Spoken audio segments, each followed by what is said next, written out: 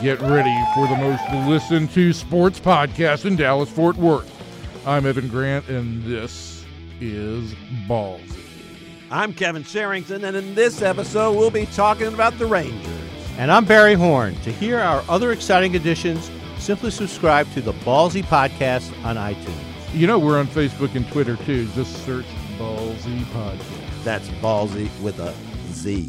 So sit back, relax, that's relax with an X, and enjoy another edition of the Rangers Ballzy with a Z podcast. Hello, everybody, and welcome into another edition of Ballzy. I'm Evan Grant. We are joined in studio today by my compatriot on the Rangers beat, Gerry Fraley. Hello, Frails. Buenos dias. And Barry Horn is here and threatening not to speak. I'm just going to say hi to everybody, and then I'm going to back out. And on the phone, we have new Rangers bench coach, Don Wakamatsu, who has joined us for a big Rangers preview right before we all head off to spring training here. Wak, good morning. How are you? Good morning. How you guys doing? Outstanding. We're doing very, very well. We're I'm sure you're far more along in terms of packing your spring training gear than we are. You've also, I'm sure, pretty much laid out your entire spring training workout schedule, have you not? Don't give me that much credit, especially because we keep signing new players. I got to change it every day. But no, we think we got a hand. I'm going down to the ballpark today and talk a little bit more about scheduling and get that thing organized. But we'll be ready to go. And part of what you will do is basically it falls under a bench coach's auspices to basically design, in conjunction with the manager, but design and schedule the spring training workout process, correct? Yeah, absolutely. I think the biggest thing this off season, since it's a new organization for me, and I've known Banny a little bit over the last couple of years, but not real well, to spend as much time as I can with him on philosophy. So I think when you look at a spring training schedule, you're trying to it's just not X's and O's and doing fundamentals, but you're trying to mirror what the manager's trying to accomplish from a team standpoint, chemistry, work ethic, maybe things that we'll implement this year. So there's a lot that goes into it. Well, what have you guys talked about in terms of chemistry and implementing those kinds of things? I think the first thing you do, and I know Banny did it right after the years ago, okay, what do we need to change? What do we do good?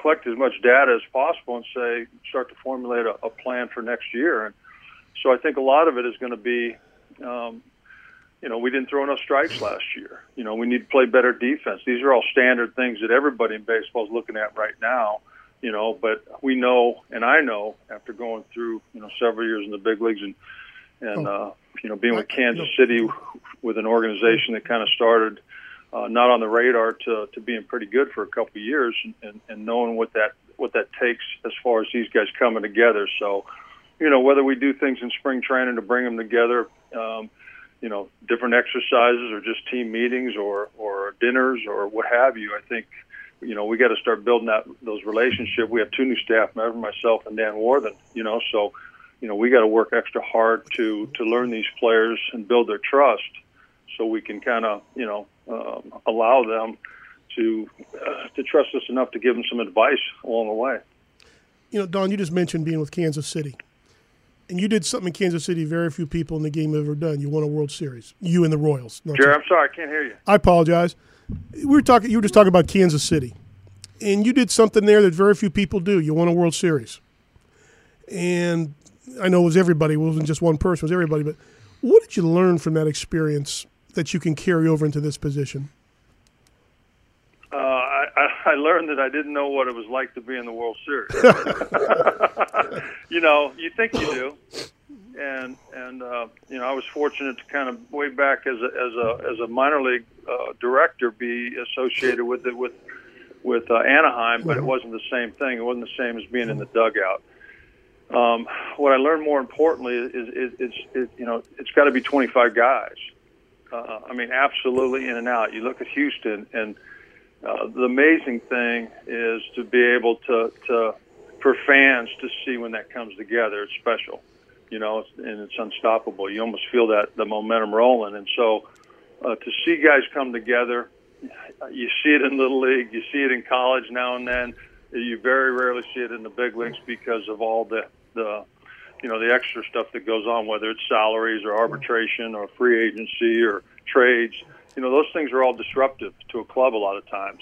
So it's we were fortunate in 15 to be able to, in a sense, have a pit in our stomach when we got walked off in Game 7. No one forgot about that, and so that kind of motivates through the year. I think a lot of guys on this team are young and energetic right now, and knowing that they let the fan base down a little bit last year, and we're out to do some damage this year. So, but we got a lot of challenges ahead of us. Watching that team, those Royals teams from the outside, I was always impressed. I think what you just mentioned, the leadership, the character of those guys like Hosmer, Moustakas, Kane. To those guys, it's like winning meant something. In this age of analytics, is there still a place you think for those kind of guys that? I'm going to use a vague term. Feel free to use another term. The leaders, the guys who really, bleed and blood, sweat, and tears to win. Is there a place for those kind of guys?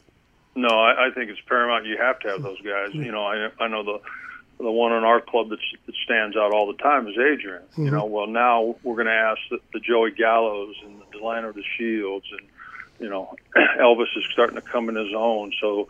The time is right for these guys to step up, and what I mean by step up is do they trust each other like brothers? Mm-hmm. Do they call each other out when maybe one guy's not pulling his weight or his focus isn't there? There's a lot of things that these guys, and you got to do it. Again, Houston's the poster child. The Cubs were the poster child. You look at every World Series championship team, and they mention chemistry. Well. That chemistry isn't always there at the start.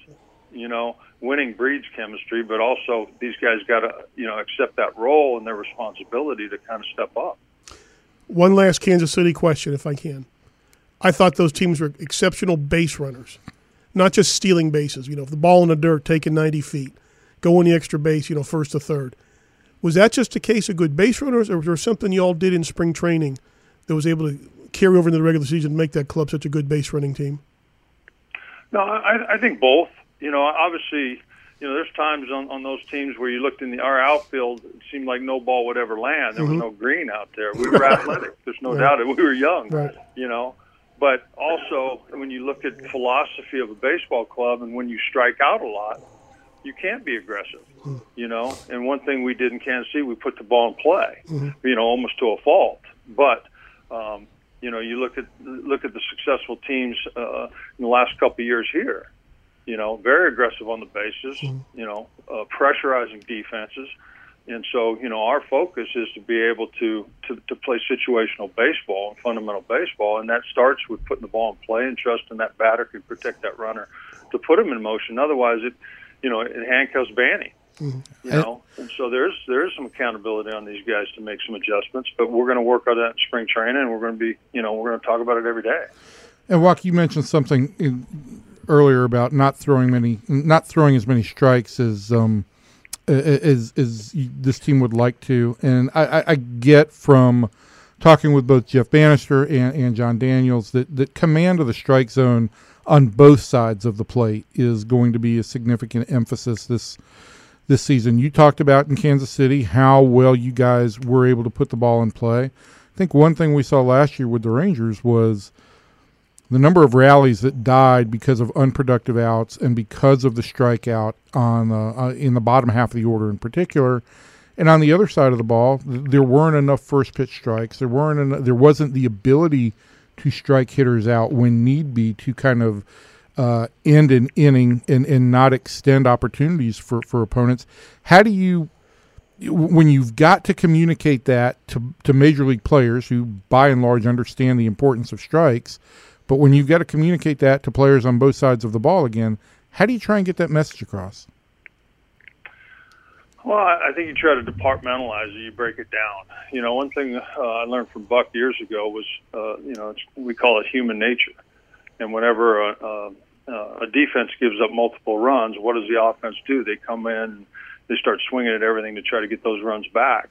And so, I use a word about some of the players in Kansas City about watching the development was maturity.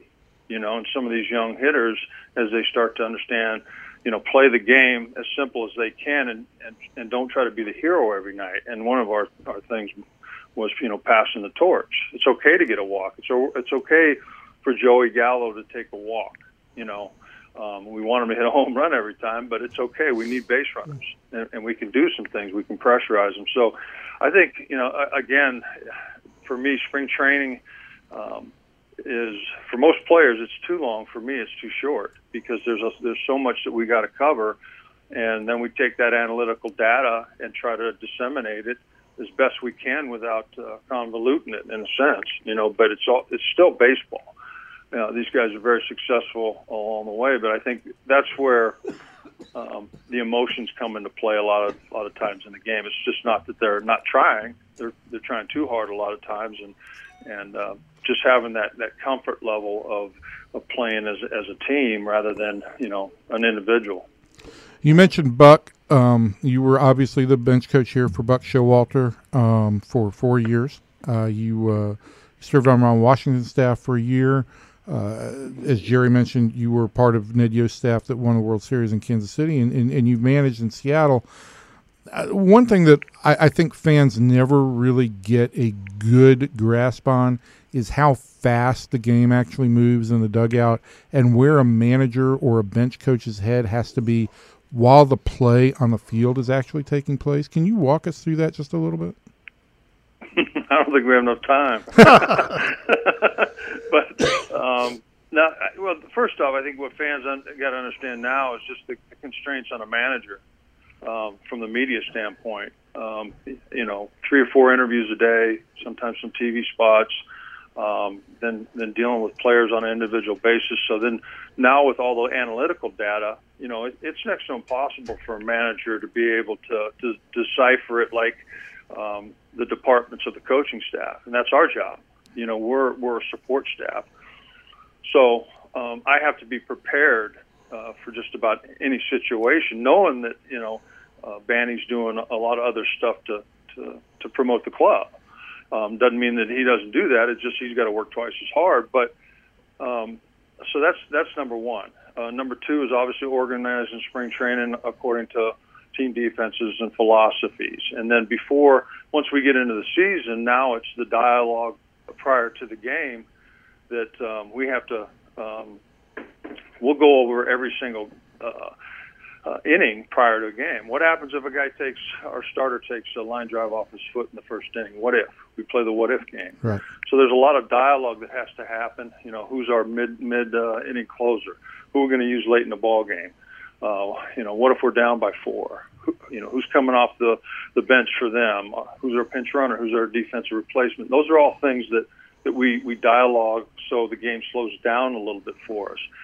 And managers a lot of times, they're thinking about the starting pitch, and they're watching starting pitcher, and they're watching whether he's fatiguing, where he's at, and all of a sudden now, I got to be thinking about who's coming up, who's leading off. Are we going to bunt the second hitter if he gets on? Are we going to hit and run? There's just a lot of things that go on that I think a manager can rely on a good bench coach to help him not to get surprised. I mean, the way it takes every bit of the whole staff because it's a much faster game, like you said, than most people think. The one thing I think I've always tried to envision is that if there's something going on the field, your eyes aren't necessarily there, but they're 2 steps ahead or 3 steps ahead in the scenario, the what if process. This happens here. How do we react? Particularly once you get to the middle innings and later. Yeah. There's a lot that goes on, especially with instant replay for a bench coach. You're dealing with the guys up in the video room on that. You're checking every play. It used to be where you used to be able to go to the bathroom. now you got to run down there and go, and then come back so you don't miss anything. No, it's a great job. I'm really looking forward to it. I mean, the staff here is just, and luckily I've had some relation with some of the staff before, and it's an easy fit for me to come in. Don, I'm just wondering, in that position, your position, do you ever scout yourself in the team? And here's what I mean by that. Do you ever make sure like you're not getting predictable, like always running on the same counts, always doing, Do you ever look at that, step back and look at how you guys are running the game, how Banny's doing it and all, and say, hey, maybe we're getting into a pattern here? I think that's more important. You know, I always said, you know, sometimes if we didn't have scouting reports, then how do we function? Well, we function on whether a guy's throwing quality strikes, you know, whether he's getting ahead. Are we using the best pitches at the best time? Are we not allowing their best hitter? You know, all those little keys. Same thing offensively. I think we have to know ourselves better than anybody. And it happens, like you said, a lot of times we'll get a 4-inch thick binder on the opposing team, and we're not realizing that, you know, maybe we're not using a certain guy in the lineup in the right spot, or we're not using a reliever in a certain spot. So all this analytical data nowadays, we challenge our guys upstairs to say, hey, listen, if you can find a nugget, we're open to it. You know, and you know, I think there's a misconception in baseball when they say, well, that team's a analytical team and this team's not. Don't kid yourself. Everybody in baseball is trying to get an edge. And so it's just a matter of, you know, their philosophy and how much they utilize it. But everybody, to an extent, every team I've ever been with uses that data just like anybody else would. Doesn't always win you games, right? But, you know, I think you have to look at that. You'd be foolish not to look at that. Absolutely. All right, before we let you go, Wak, I think the most important question for many fans, because you, as we said, you were here when the Rangers first moved to Surprise. When you moved over to the Royals, you were still based in Surprise, and now you're going to be back in Surprise again. What is the one aspect of Surprise that and I'm not talking about baseball, but what do fans need to find out about Surprise that they don't know yet? They need to find my statue. I can find it, but where is that statue? I'm the longest tenured guy there. You know, I just keep going back and forth. But you're the mayor. Yeah. So no, you know, it's a phenomenal complex in Arizona in general. All these new state of the art ballparks, whether it's Talking Stick or Goodyear, or, you know, go down the list. And we just, you know, Surprise just redid the complex just last year, and so it's beautiful. And I mean, to think that you have, you know, basically 6.5 fields to train on, and then you have state-of-the-art batting cages, and fans get access to walk back there and kind of, you know, see players in a different light in their practice, and where they're not so stressed out, or a little bit more relaxed atmosphere, and, you know, get autographs. And so I think the whole setup the dual setup is outstanding. You know, I think it gives fans a chance to see two clubs if they want. Arizona's a situation where, you know, traffic's a little bit tougher now, but you can see just about, you know, anybody you want within 45, 50 minutes.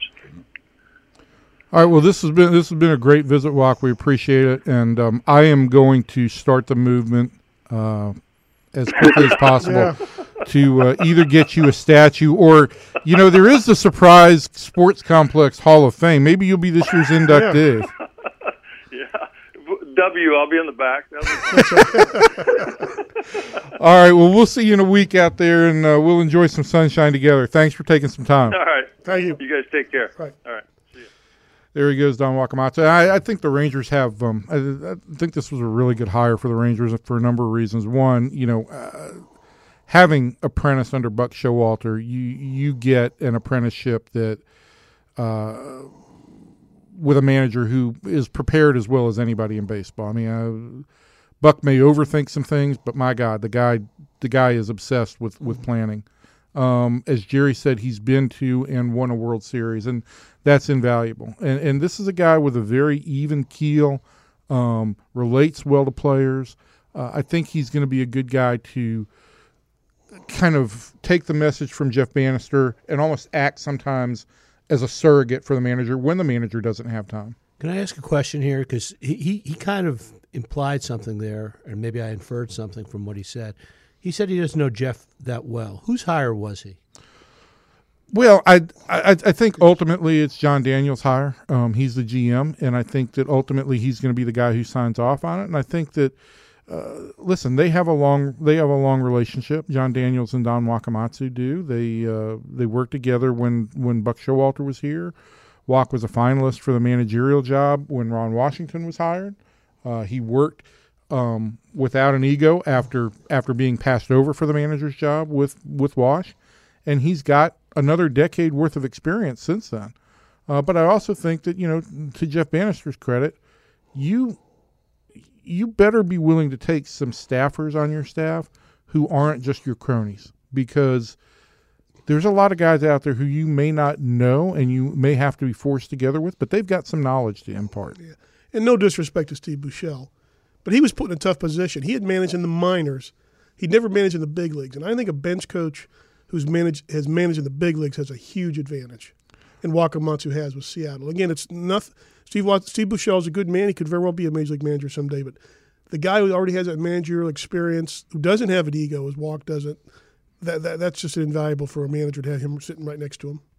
And to Gerry's point also, Steve Buechele is not a guy that Jeff Bannister had a whole lot of familiarity with. They kind of passed in the night for Bannister's 1 week in the big leagues, but that was about it.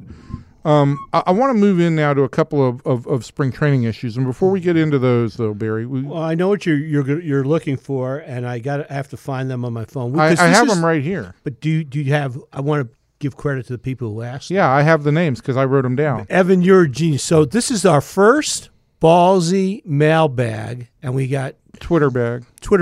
We got 2 questions, which is better than none. Which is and what were they? Okay, so I'll pose this to Gerry, and then I'll answer it as well. And I'll just watch it some more. From Jack Kerr. Jack Kerr wants to know who will be the opening day left fielder for this team. Play in Houston. They're going to pitch Keuchel. I don't think they'd want to put Willie Calhoun in that situation, so I'll say Ryan Rua. I am going to go with Ryan Rua as well, because I do think they're going to end up with some kind of platoon situation in left field. I don't know that the Rangers are going to have a regular left fielder, and I believe that's become a problem for this team. We addressed this with our spring training issue. This is the 4 consecutive years now the Rangers have not had a left fielder start even half of their games. And what I don't get, Frails, is it really that difficult to find a left fielder these days? No, but they've come up short there. I mean, left field, you got to have a thumper.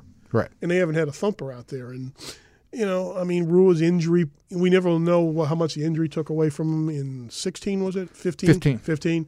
But, yeah, you got to have a thumper out there. But also for Calhoun, I think you got to make sure you don't put him in bad positions early. Give him a lot of chance to have success early. I have a question. What's a thumper? Big hitter. A bopper. And I got a question. I spoke to a group on Sunday. I got a question about Calhoun, and obviously there's a lot of interest in Willie Calhoun right now because he was the top of the package that was acquired for Yu Darvish. You made him the Rangers' number 2 prospect in the organization in your rankings behind Leody Taveras. Right. I think that where Willie Calhoun is concerned, he could make it difficult on the Rangers by coming to spring training and just hitting in the way that this club thinks he can hit. But can he play left field adequately? And I look at teams around the big leagues right now. Look at what Milwaukee just did with Kane and with the acquisition of Yelich. Teams are putting a lot of resources into outfield defense. Oh, yeah. That goes way back. I remember when Doug Melvin, the Orioles, early 90s, they were turning outfield defense. What you got to do with Willie Calhoun is get him 3 at-bats, hope you have the lead, then get him out for defense. Right. Second question, Barry. And I'll do this, too, since I have the name here. Okay, go ahead and ask it. Frails, who is not currently on the Rangers? And let me just interject here that there's a report this morning. I haven't been able to confirm it. Report this morning that the Rangers have signed Korean reliever Sing Hwan Oh, who was with St. Louis the last 2 years. He is a veteran who pitched in Korea for a long time. They wanted a veteran for the roster, for the bullpen, but he only has 2 big league seasons, one very good one, one not so good. Right. But the question from Brady Ross is, who is not on the roster at this point in time who you think might be come the opening day? Can I back into it? Sure. It's a catcher. Okay. It's a veteran catcher. He is a veteran catcher who can catch 60 games. I don't know if they trust any of the guys right now to catch 60 games in place of Chirinos. Who he is, boy, I thought Al Avila would have been a good. Alex Avila would have been a good choice, but he signed for Arizona, I believe it was. If I was looking for a veteran catcher right now in the vein that you're talking about, Carlos Ruiz would be a guy I'd consider. Chooch, and he worked well with Hamels in Philadelphia. Worked well with Hamels, be a good leader in the clubhouse.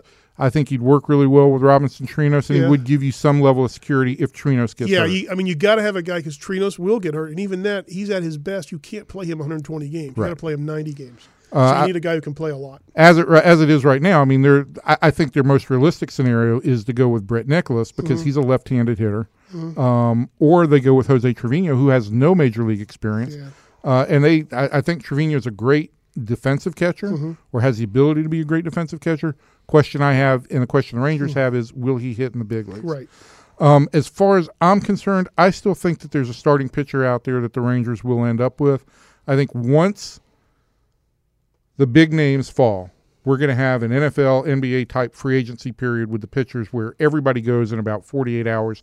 Somebody is going to get left standing, needing to take a one-year deal, and the guy that sticks out to me is the guy the Rangers had experience with last year, who pitched well, gave them innings. His peripherals weren't great, but I could see this team very easily bringing Andrew Kashner back on another one-year deal, and that then gives them some flexibility in the rotation where they can maybe move Matt Bush or Mike Minor to the bullpen and strengthen the bullpen as well. Yeah, I think it needs to be a right-hander because if you get you've got four lefties right now. With all the lefties, you got a chance. A team in one series, the hitters get comfortable seeing three lefties in a row.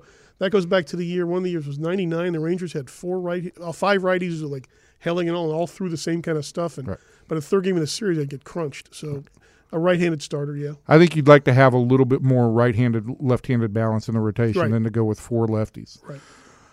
Can I jump in with a question? Sure. Since you guys are talking about Willie Calhoun, if it doesn't work out in left field for Willie Calhoun, but his bat is good, where else could he play? DH. Yeah, I mean, DH would be the natural position, and I think if the Rangers do, I think the Rangers are going to have to do some serious soul searching this year. If this team does not perform above expectations, and it's very, very possible, and they start moving players at the deadline, if they move Beltre at the deadline, if they move Hamels at the deadline, what do you do? Because you know in 2019 you're probably not going to contend. Do you sit here and you keep Shin-Soo Choo on the roster at $20 million? Or do you at some point in time say, even if somebody won't take any portion of that salary, that you just have to move on and give Willie Calhoun at bats? And that's no – I'm not denigrating Shin-Soo Choo as a player, but right now he's a DH, and he's a very expensive DH. Yeah, I mean, he's a sunk cost. In that scenario, let's just I know you're not hypothetical. You release him. Right. You got to pay him. Again, it's a sunk cost. So the day you sign him, you got to pay him. So really, all it's going to cost you is the $500,000 of Willie Calhoun or something, or $550,000, whatever. Right. It is. At that point, I mean, I just think they're going to have to look. They may have to look at that long and hard. Now, there are injuries and so forth that could take place during the season, and maybe another team does need a DH, and Choo brings an on base component, and maybe the Rangers can move that contract and get a fraction of the money back, maybe $5 million a year max. But I don't see Shin-Soo Choo having a whole lot of value to them on the trade market, and I think we all feel like, listen, we saw Willie Calhoun at the Rangers midwinter banquet. He was at FanFest. He looks like he's in better physical shape. I think he's lost some weight. He didn't look great in left field last year, but he was learning that position on the fly. I think a lot of this is going to depend how well he adapts to left field. If he can play left field adequately, I think they have no problem with him playing there regularly. Now, if you can play for 3 at-bats a game and get somebody out there to play defense, you're fine. Right. Plus, I'm leading the campaign to call him the name he likes, June. Calhoun, not Willie. You know what the R called June? June, yeah, because everybody called him Junior as a kid. Yeah, because he is a junior. Right. He is a junior. So he got called Junior, and that got shortened to June. So like he's Junior June Griffey Calhoun. and Junior Ripken. The Rangers should be so lucky. Right. Yeah. But here's the other question that I've got for you now, Frills, is this, and I keep going back and forth on this. The Rangers are out of options with Jurickson Profar. Mm-hmm. They just signed Darwin Barney, who would seem to be a very nice veteran middle infield backup type. Can he play shortstop? I don't know if he can. He's started 40 games at short. Yeah, I mean, he's a second baseman, so I don't know about his arm. Anyway, he's a second baseman by trade, right. was a Gold Glove second baseman, and certainly you want to talk about guys that you get 3 at-bats and get them out of the game. Yeah. Maybe Odor's that kind of guy. Yeah. But if Barney's one of your backup infielders, how are you getting at-bats, playing time? What do you do with Profar? Because it appears clear that he's going to be on this roster. He has to be, because I think they need some protection if Elvis opts out and leaves, which he says he won't. But you got to protect yourself. Worst case scenario. But how do you get him playing time now? Well, I don't think Barney makes a team, to be honest with you. I think they're doing his agent a favor when it's this late, but just putting him in camp. But I think if Profar's on the roster, you got to play him. So how do you find him playing time? Well, I mean, I think you got to sit down. If Odor gets in that same rut again, you got to sit him down. You can't let him play all 162 and bury himself like he did last year. So maybe get him some time there. Give Elvis a day. I'm a big believer in days. The 162, Ripken did a but it's a hard game and these guys have hard travel. Anytime you get a guy a blow, it helps them. I think. Absolutely, and I think in that category, one of the things that they have to accomplish this spring is basically lay down the law with Adrian Beltre that, hey, you are an asset to this team, and you are the better option basically every day at third base. Yeah, maybe Profar's your 55-game third baseman. But we can't play you at third base every day and risk losing you for 2 or 3 weeks at a time. All right, before we go, what is the one thing you will pay most attention to this spring? Cole Hamels, he didn't have a good spring last year, carried over into the season, even after the oblique. See where his velocity is. His velocity was down the spring last year. See how he is, coming into this one, because he's getting a little older, as you all know. And, older's not good always. No, we all know that, yeah. Gerry. I think for me, it's still going to be, in talking to Jeff Bannister yesterday, I still think this team basically is going to have to form its bullpen roles from scratch. I don't know that there's anybody that they've got pegged into any one role. You would like to think that Jake Diekman, the way he came back last year, would profile as a potential closer. But if you do that and Alex Claudio is your kind of eighth-inning left-handed guy, now you're short another lefty somewhere in there. If you go with a 5-man plus 1 rotation kind of mix, you better have a guy who can swing from the bullpen to the rotation. I really think they're going to have to do a whole lot of I haven't seen a situation where you go to spring training and you basically have no roles for anybody in the bullpen, and that's the way I feel the Rangers are right now. Yeah, that's not a good situation, because no matter what they say, those guys like to know their roles. They're like Pavlov dogs, if you're the 7th inning guy after 6, your bell rings, you're ready to go. And they've got to settle that. They've got plenty of arms for options, but I just don't know that they've got guys who they feel settled into any specific role. Which is why they're still signing it. They're signing a guy. And that's, again, I don't think that's good when you have a structureless bullpen. You got to have structure. Absolutely. Well, we could talk this all day, but that's what Barry says. Yeah. You guys, I scripted this perfectly. You said you did exactly what I told you to say. Gerry did exactly what I told him to say. I'm done for the day. I'll just end on this: fly, Eagles, fly. Oh, Cowboy fans are going to love that. And as I said on Sunday night, at least Mike Trout. Jerry's another Philadelphia guy. He is. Chuck Cooper. You worked in Philadelphia. Yeah. Worked in Philadelphia. Yeah, absolutely. I was there when they beat the Cowboys in the NFC title game, and it was like the greatest thing people ever seen up there. Well, until Sunday night when guys were willing to eat horse poo.